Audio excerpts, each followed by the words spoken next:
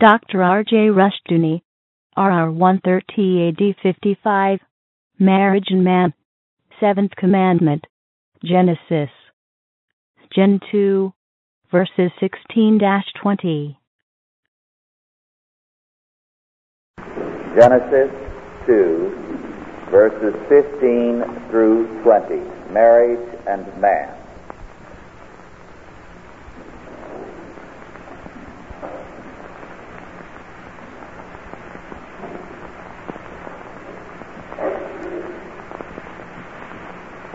And the Lord God took the man and put him into the Garden of Eden to dress it and to keep it. And the Lord God commanded the man, saying, Of every tree of the garden thou mayest freely eat, but of the tree of the knowledge of good and evil thou shalt not eat of it, for in the day that thou eatest thereof thou shalt surely die. And the Lord God said, It is not good that the man should be alone. I will make him an helpmeet for him. And out of the ground the Lord God formed every beast of the field and every fowl of the air, and brought them unto Adam to see what he would call them. And whatsoever Adam called every living creature, that was the name thereof. And Adam gave names to all cattle, and to the fowl of the air, and every beast of the field. But for Adam there was not found an helpmeet for him.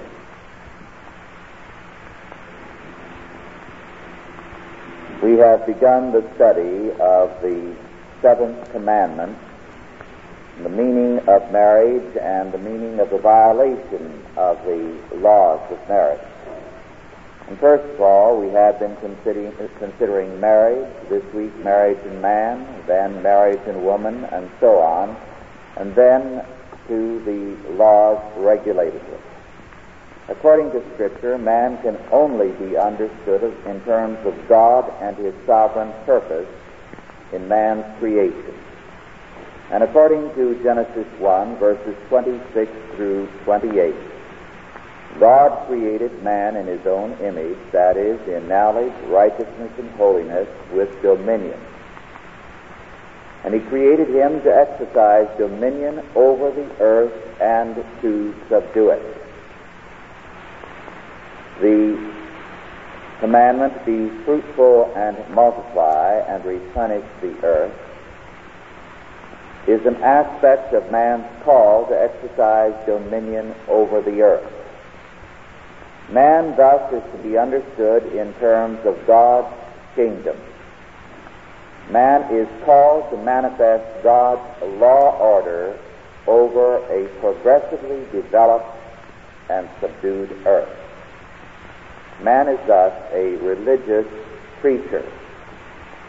Man can only be understood properly by reference to his calling, his creation. Adam's calling and man's calling thus had two aspects. Both can be summed up in terms of work. The first, the practical aspect, the care of Eden, dressing and caring for it. Dressing means tilling. Even in paradise, the trees needed pruning, they needed care, they needed tilling, the vegetables needed attention, so there was work in paradise. Second, there was the cognitive aspect, or knowledge. Adam was called by God to name the creatures, as we have pointed out previously.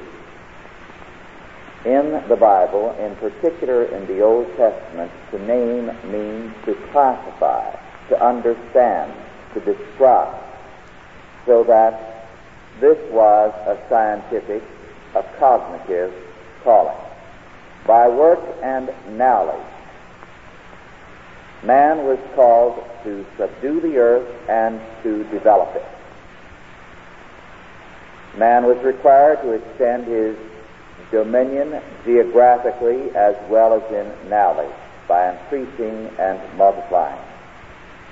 Man's calling, therefore, can be termed work, both practical, down-to-earth work and knowledge. Both can be summed up as work. Any vocation, therefore, whereby man extends his dominion under God and to God's purpose and develops the earth and subdues it is a holy calling, a godly vocation. It is extremely wrong. It is anti-biblical to speak of a holy calling as the ministry or the priesthood, as is commonly done in both Protestant and Catholic circles. This is a violation of Scripture. Every calling whereby man works to extend his dominion over the natural world and to subdue it and to develop it under God is a holy calling. Thus, any area of production, whether it be the retailing end or the producing end, is a holy calling when exercised under God. Moreover, according to Scripture, man was created not as a child, but as a mature man in terms of mature responsibility. Therefore, according to biblical psychology, man is not to be understood by reference to child psychology or animal psychology, but with reference to mature responsibility. As a result, whenever a man is interpreted in terms of anything other than mature responsibility, that psychology is destructive of man. Again, there is a radical destructiveness to any meaningless or frustrating work, since man was created to assume responsibility in terms of work. And any social order which penalizes work, as our social order does, and rewards the drone, has therefore a destructive effect, a penalizing effect on the working, the knowing man. Now, as we analyze our Scripture, certain things appear. Man was required to know himself first in terms of his calling before he was given his helpmeet Eve. Adam worked for an undefined but a very long period of time first. After all, even a rough and a general classification of the natural world takes time. So Adam was very obviously a bachelor for some years.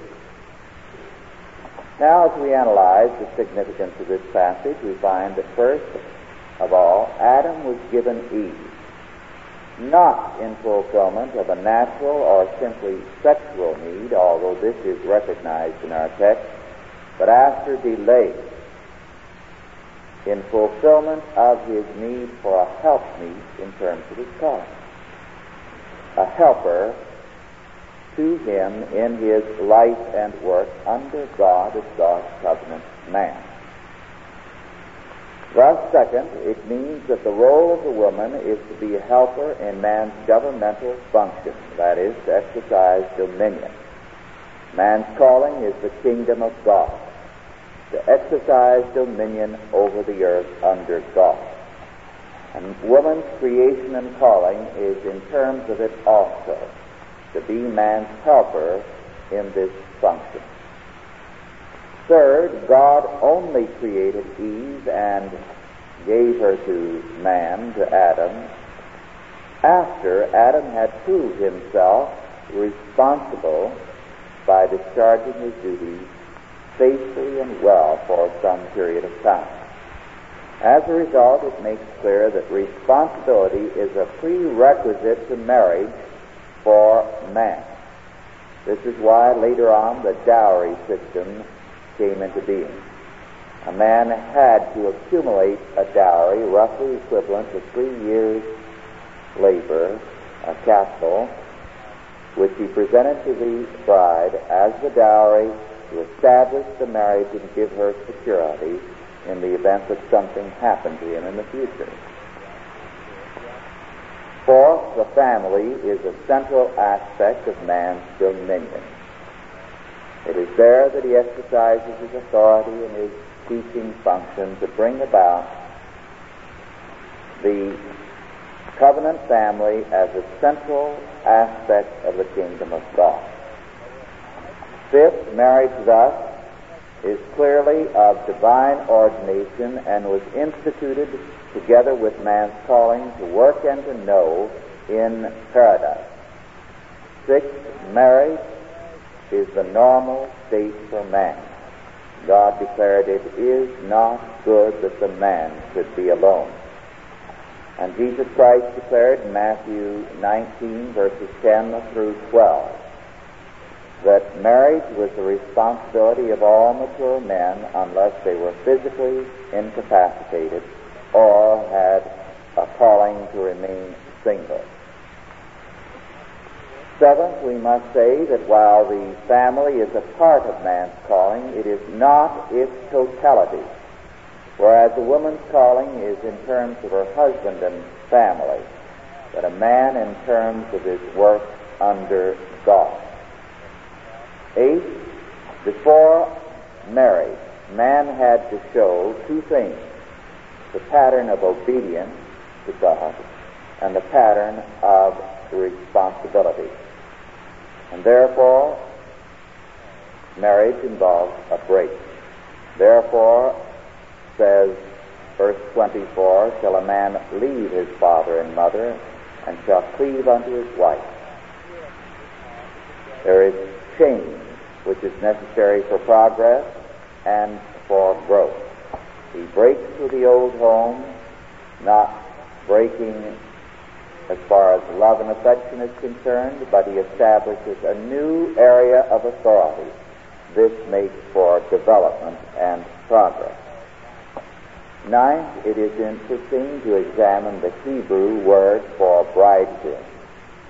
It means the circumcised. And for mother-in-law and father-in-law, he or she who circumcised. Now, of course, this does not refer to the literal operation, because all Hebrew males, according to the law, were circumcised after birth on the 8th day. What it does refer to is a spiritual fact. That is, the mother-in-law and the father-in-law were the ones who circumcised, in that they checked thoroughly into the young man to make sure that he was spiritually of the covenant, that he was a mature, a responsible person, a believing man. And hence they were called the circumcisers, in that they checked on the reality of his profession, of his faith. And hence we have here the beginning of the principle of no mixed marriages. Marriage is thus closely linked with the covenant, with faith. The Catholic marriage service concludes with a blessing after the marriage mass, which invokes the Old Testament covenant formula, and I think is very beautiful and fitting for the marriage service. And it reads, may the God of Abraham, the God of Isaac, the God of Jacob be with you. And may he fulfill in you his blessing, so that you may see your children's children to the third and fourth generation, and afterward possess everlasting and boundless life, through the help of our Lord Jesus Christ, who with the Father and the Holy Spirit lives and reigns God forever and ever. Finally, marriage is the ordained sexual relationship between man and woman, but, as our Scripture makes clear, marriage cannot be understood simply in terms of sex. When marriage is reduced to sex, marriage disintegrates and amoral sex replaces it. Marriage, as all things else, must be understood in terms of God. And man especially is to be understood in terms of God and God's calling to work, or to work anally. Wherever there is frustration in terms of man's calling, the result is poor health for man, physically, mentally, and sexually. He no longer has the ability to rest. It is of interest when you talk to very old men who work in their day, years ago, 10 and 12 hours a day. But they had no trouble in those days when it came to resting. They relaxed readily and easily when they were through working, and they slept well. Why? Because in those days before World War I, it was an age when man had a sense of optimism, a belief in progress. The world was moving forward. God's dominion was being extended everywhere. And so in this confidence, they felt a satisfaction in their work, and they could rest when they put down their work. But any dislocation in man's calling is a dislocation of his total life, because man cannot be reduced to anything other than that to which God called him. And just as marriage cannot be reduced to sex nor to love, however important these are, but must be understood in terms of God's law as the essential bond, so man cannot be understood in terms of himself or of his love for his wife or anything other than God's calling. And the thing that is prior to a man in his life is not his wife nor his children, but work. This is of God's creating.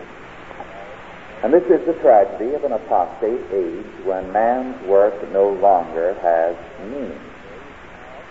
The women can see clearly the futility in what man is doing.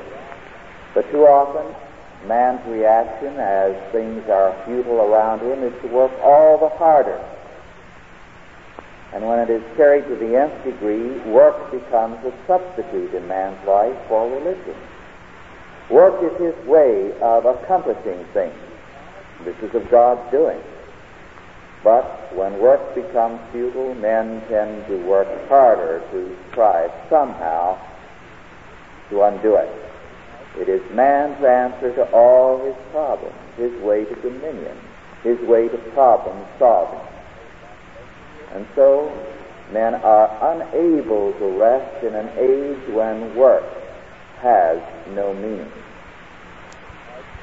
And women become aware of the futility of the work, but men are unwilling to admit it. It is their life. And so this is one of the tragedies of an apostate age, what it does to men. Work is no longer an answer, since the world of work has moved out from under God.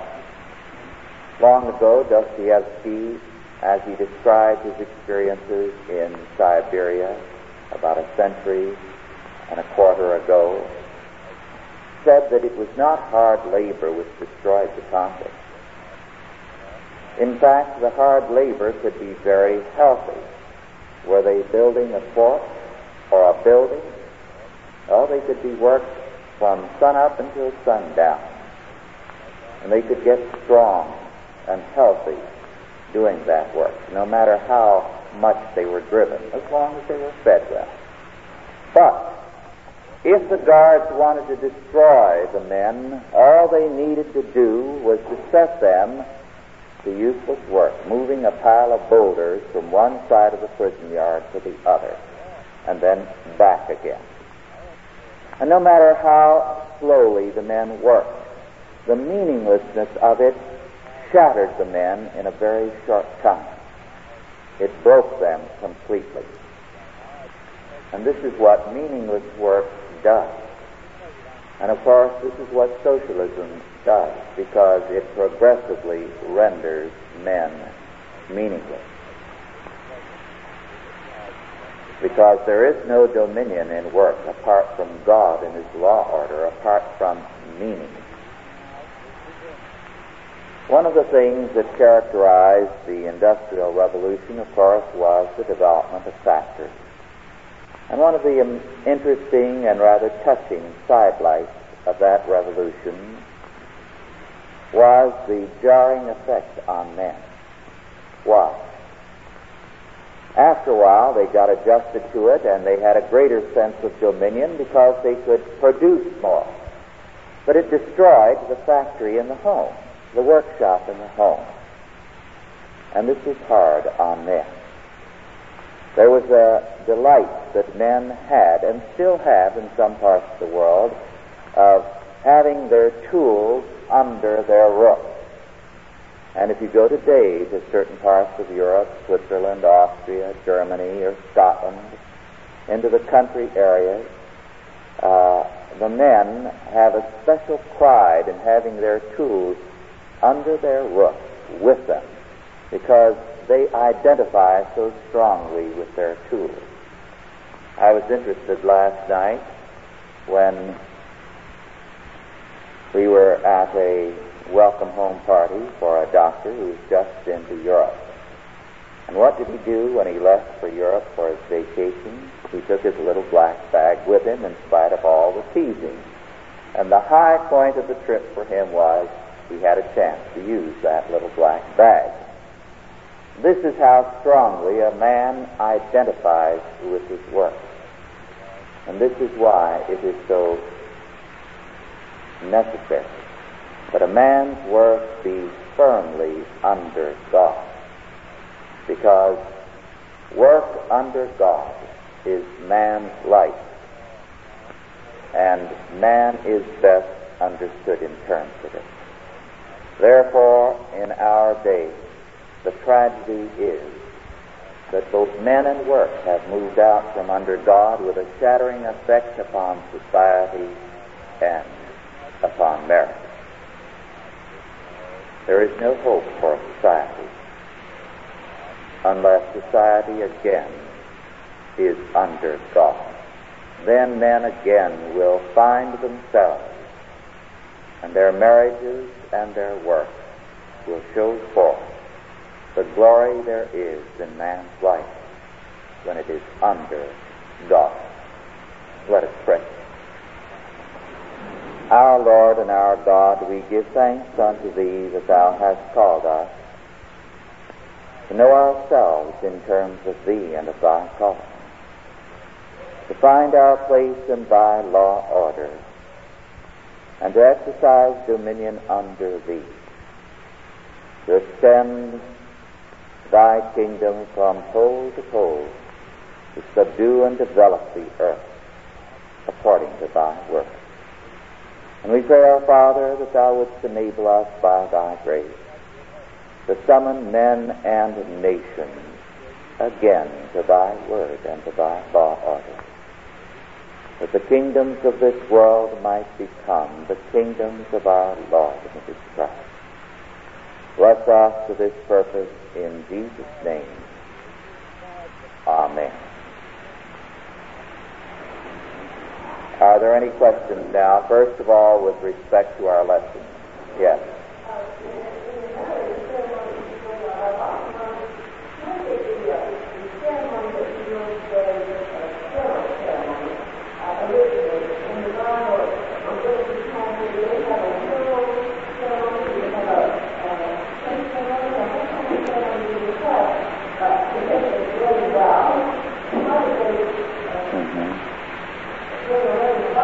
Yes. In biblical times, the engagement was the real service. The engagement in biblical times was the getting together of the young man, and very often his parents, with the parents of the bride-to-be. And at that time, the terms of the marriage were settled. First, they examined him thoroughly as to his faith and character. And of course, usually they knew a great deal about him. It was a stable society, but nonetheless, they satisfied themselves on that point. And then the next point, the dowry. If he did not have it, which was often the case, well, when would he have it? Then it was settled. They were man and wife, even though they didn't live together, say for a year or 2 years or 3, until he accumulated the dowry. But it was a contract, and a divorce was necessary if that were broken. So while they never lived together, the engagement was the marriage ceremony. Now, what? Well, a Levite usually came in and ratified it, yes. And there was a great deal of ceremony in the way of banqueting. Then later, with the actual wedding, there would be a big feast. But the actual service was at the engagement. Now, in the Christian church, this system carried over for a long time, and it's only broken down gradually in recent centuries, although in medieval Europe the whole thing became paganized, and it was the bride's parents who gave the dowry to the young man, which perverted and destroyed the whole thing. In which case, which still prevails in Europe, the young man went shopping around for the girl who had the most money, which destroyed the whole purpose of the biblical system, which was that the man had to prove himself responsible.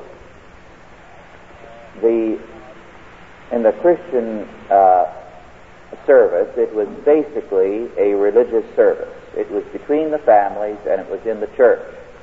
The civil aspect, a civil contract, came in a couple of centuries ago. So now it is a three-way contract. It is a personal contract rather than a family contract. It is a religious contract, and it is a civil contract. And this is what the vows are about.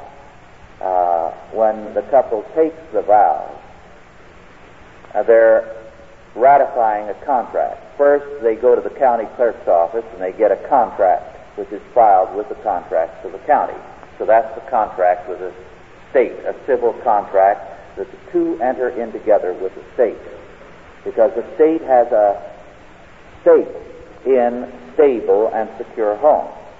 Second, they take the vows to God. The first vow in the ceremony is taken to God. That's the religious contract. The third, the personal, I, John, take thee, Mary, with one another. Does that answer it? Yes. Another question.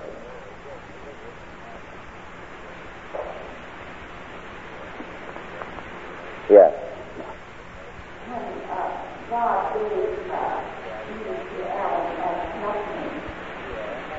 Especially right down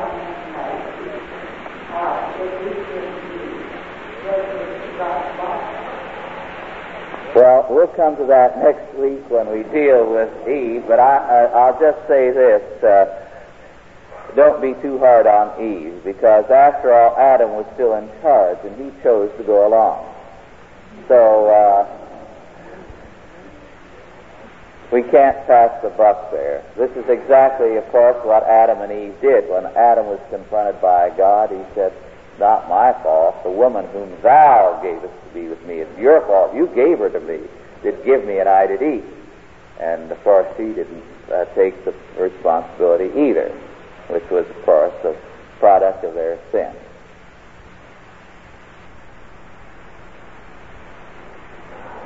Yes.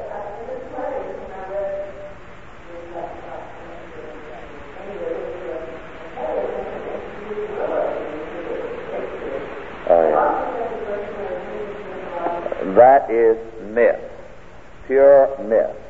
Lilith was supposedly another woman who was there in Eden. Where she came from, they don't say, unless Satan created her.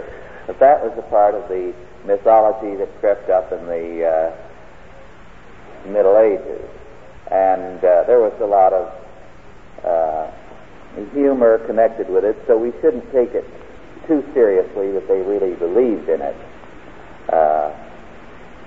They did invent a lot of stories in humor that are now taken as though they actually believed a lot of things. But you know the story, of course, of Adam and Eve, that he came home late one night and she said, "Who have you been with?" And he said, "Well, who is there to be with?" Yes.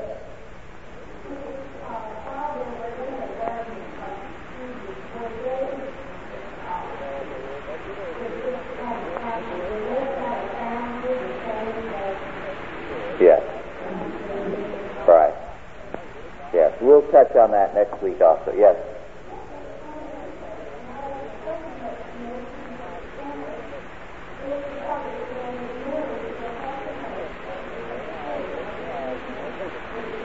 Yes, that's right. This is an old custom. There had to be the banns published, that is, an announcement of marriage. I believe originally it was 3 months. Yes. Then it was reduced to 3 announcements. But I believe originally, centuries ago, the banns had to be published in church 3 months. And the service, I may add, was originally at the conclusion of a church service, so that there would be the regular morning worship, and at the conclusion of the worship, the couple would come forward to be married before the whole congregation. And the purpose of publishing the banns that way was, of course, first of all, the contract had to be ratified in the church that had been made between the couple, and then to make sure that there were no objections, that there were no liabilities on the part of either, that they had not entered into any contract or illicit relationship with somebody else. So it was a part of the fact that the marriage involved the community, and everyone in the congregation was present at the service. It was not by invitation. And I think there's a great deal in favor of that.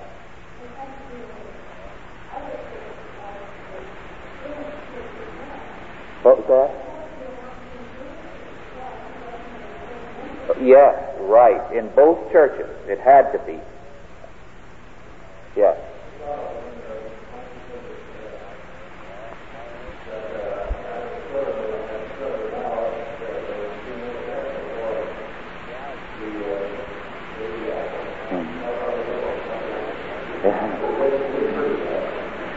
Well, yes, technically that would have been the case. Yes. Would you elaborate on the custom that seems to be aging now, where originally in services the father gave his bride away, but now they often say her brother and I. Oh, yes. Now, this is a very significant point. The role of the father in the marriage ceremony, and of course this is being destroyed with some of these services where the father is supposed to say, her mother and I give her to you. What is the role of the father in the service? Well, up till that point, the girl is under the authority of her father. Now, this has been historically an important point. She has been strictly under the authority of her father, who has had the responsibility of her care, of her training, of her discipline. At that point, the father takes the right hand of his daughter and puts it in the right hand of the bridegroom. He transfers authority of the girl from himself to the groom, so that he is saying, the authority, the care, the provision that I have provided is now your responsibility. So it is a transfer of authority and responsibility. That's its significance. So it's not just a meaningless part of the service, it's a very important part. And the supervision he has exercised religiously. This is an important aspect of it. You see, nowadays, if there's any religion in the family, too often it's the mother who exercises it. She makes sure that there's any family worship or prayer at the table, or that the children get off to Sunday school, and so on and so forth.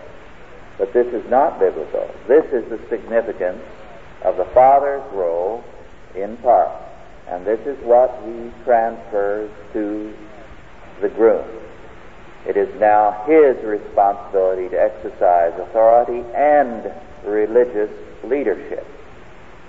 And of course, in this respect, most men nowadays have been failures. Yes.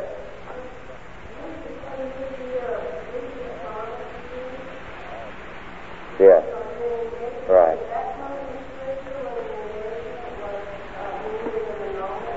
Yes, a very interesting point.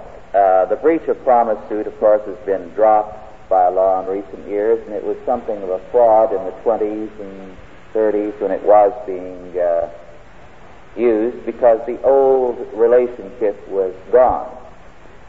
But the breach of promise suit has its origin in the background that this was a real contract, that there was a real transfer of property being negotiated. Very often the father would add a dowry. Now, the old American custom for generations in this country was that the bride's father added to what the young man brought by giving, and this was always a basic part, as far as they possibly could, a heifer, so there would be milk for the new family, so that she was endowed with a heifer. Last night I heard one doctor report of his mother's dowry, I believe it was.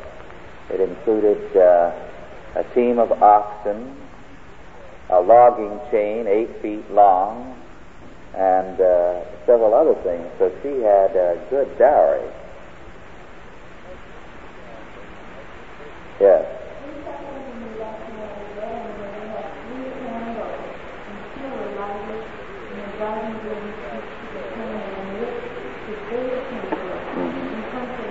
Yes.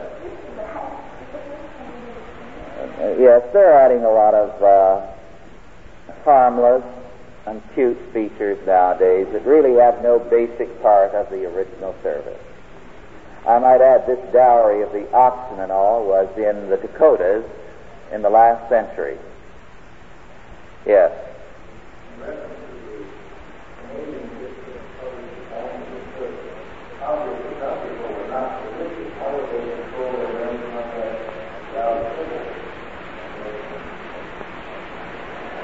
Well, at that time, the communities were pretty uniformly religious, and those who were not didn't bother to have any ceremony at all. They just lived together.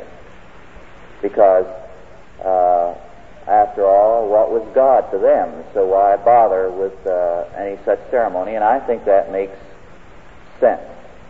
I really don't see the point to some of these Hollywood marriages. I think it would be a lot more honest just to move in together. After all, they don't believe in God, and they don't take the marriage vows too seriously, and to get married over and over and over again, year in and year out. Why bother with a ceremony? Why bother?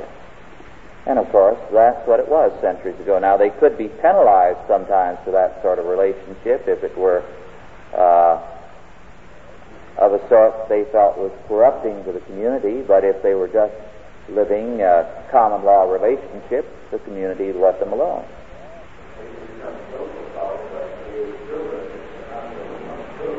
Yes, but here's the significant fact. Until World War I,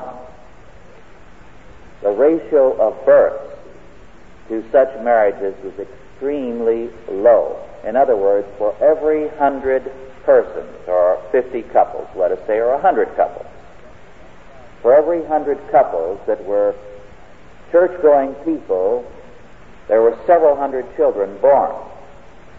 For every 100 couples that were not church-going people, there was barely reproduction at best.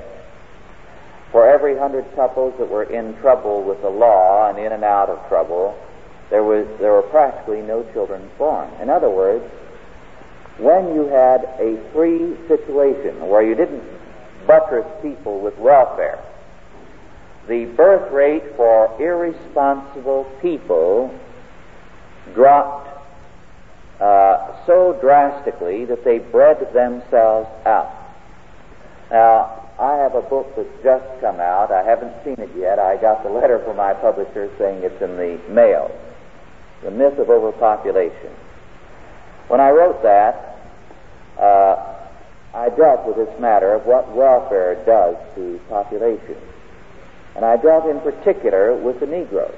I went back to the pre-Civil War census figures and the post-Civil War census figures. In the pre-Civil War period, there were free Negroes, both in the North and in the South.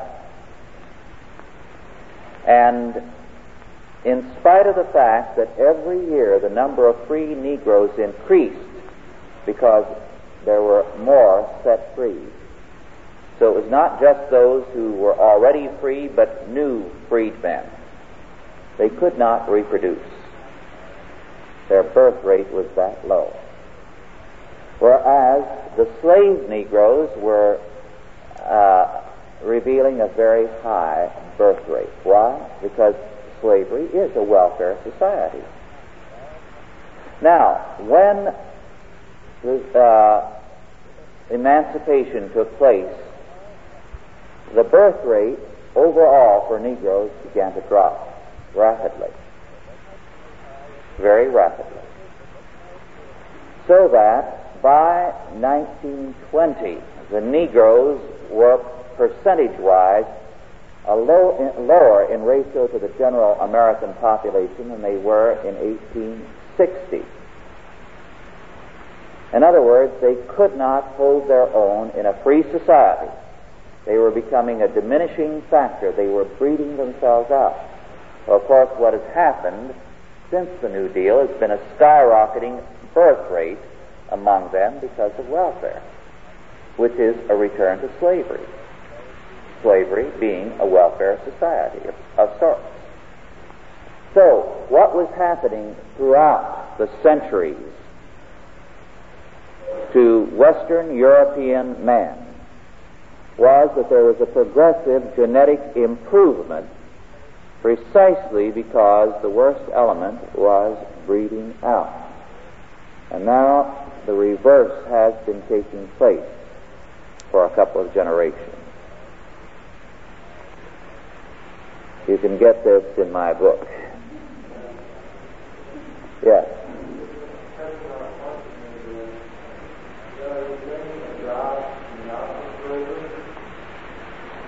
No, we dealt with slavery earlier as an inferior way of life, but slavery is a reality of history. You either have slavery to individuals, personal ownership, or state ownership.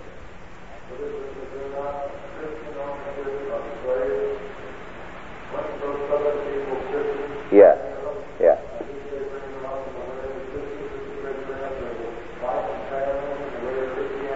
Yes, there were abuses in slavery, but they've been grossly exaggerated, and by and large the Negroes increased and flourished under slavery, and they showed it in their birth records. To a degree, they did not flourish from 1865 to 1920 or 30 approximately. So they prospered under slavery just the way they're prospering now. But that's the weakness of slavery. It is a welfare society. Now, it's a better welfare society, I would say, than socialism and communism. But it is basically a welfare society.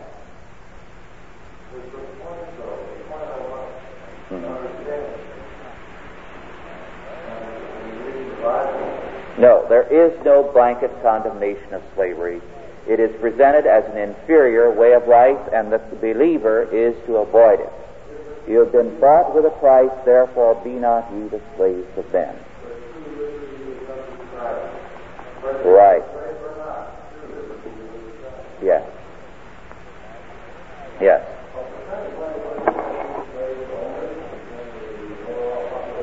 Right. Here's another myth that's been extensively propagated about the Southerners being so pro-slavery. 1 out of 18 Southerners owned slaves. The other 17 hated slavery. They resented it. The only reason why the South did not abolish slavery, there was only one state in the South that was genuinely pro-slavery, South Carolina. Now that's a matter of extensive documentation. But the only reason the other states did not abolish slavery, even though they discussed it more than once, was, what will we do with them after we free them? And had some workable solution come about to resettle them elsewhere, it would have been welcomed by the Southerners. During the Civil War, there actually was a measure that passed Congress, went to Lincoln, and he signed it to resettle all the Negroes elsewhere, perhaps in some of the Caribbean islands to be purchased or somewhere else at the conclusion of the war. Now, as I say, this actually passed and was signed by Lincoln and was supposed to have become a matter of law to be operative after the war, but whether it was by design or by accident, it was not sealed with the official seal, so this rendered it null and void. And before anything more could be done, Lincoln had been assassinated.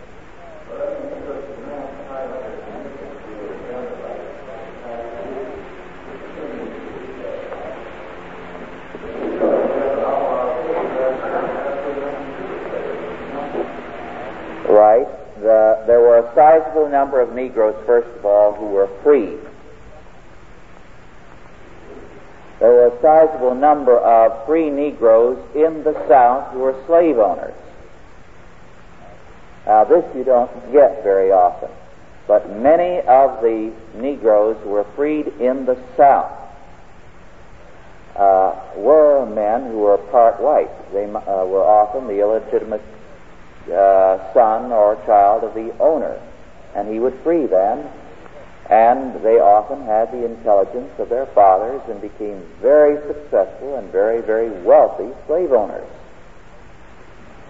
Now, this is a fact that is left out, but those 1 out of 18 slave owners in the South included a fair number of Negroes. So why don't they now start suing their own people on that?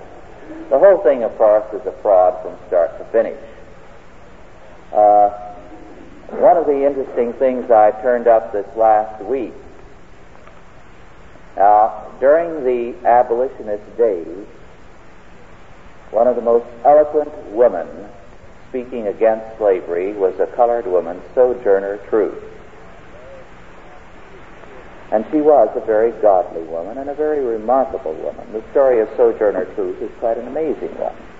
And she had had her children, most of them, I think she had about a dozen or so children, sold out from under her, and her back was scarred from whippings. And she was one of the most eloquent speakers against slavery throughout the North. But there was a joker there that they didn't tell people. He had been a slave in New York. And you don't get that in the books today, like Land of the Free and other such books, when they speak of Sojourner Truth. She was a northern slave. Our time is really up, but one or two questions.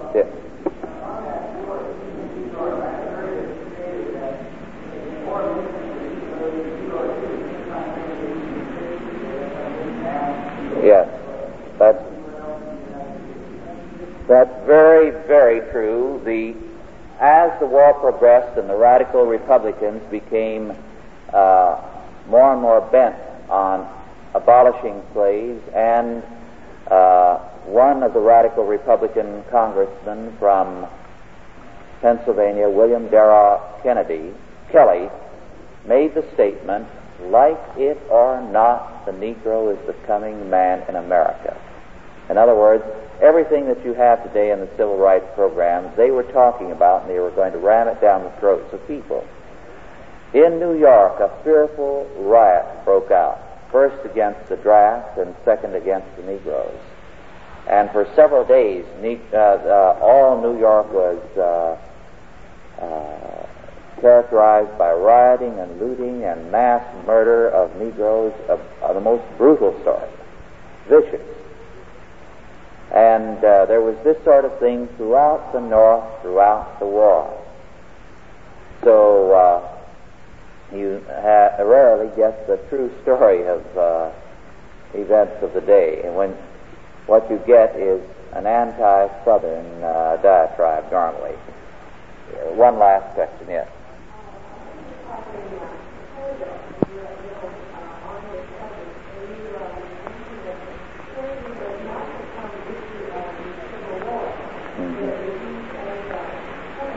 Yes.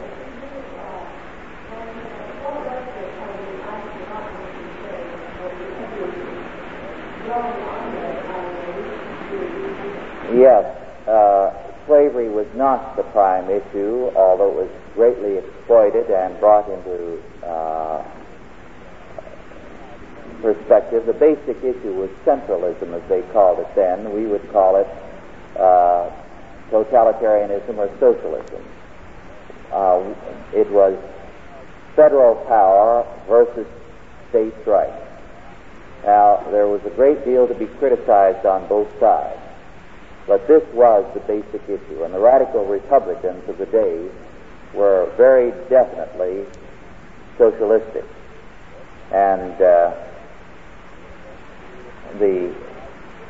well, it's quite a long story, but some of the ugliest politics in our history until now was conducted by Thaddeus Stevens, the leader of the radical Republicans. And they came very close to destroying this country, and would have after they apparently assassinated Lincoln, had not Andrew Johnson, a very great president, brought them at a fearful price. He himself, a Southerner, was the man who stemmed the tide. Grant sold out to the radical Republicans, but Johnson before him had blocked it sufficiently that they never could get their program in, and Hayes, of course, scuttled it completely then. But the one deciding vote that prevented the radical Republicans from impeaching Johnson was cast by a new senator from Kansas, Senator Ross. And they hounded him for the rest of his life for that. Someone someday ought to write the story of Senator Ross, and he did it purely in terms of character and a belief in his country, because he saw what would happen to him. He knew they threatened him openly. Well, our time is up. Authorized by the Chalcedon Foundation. Archived by the Mount Olive Tape Library. Digitized by ChristRules.com.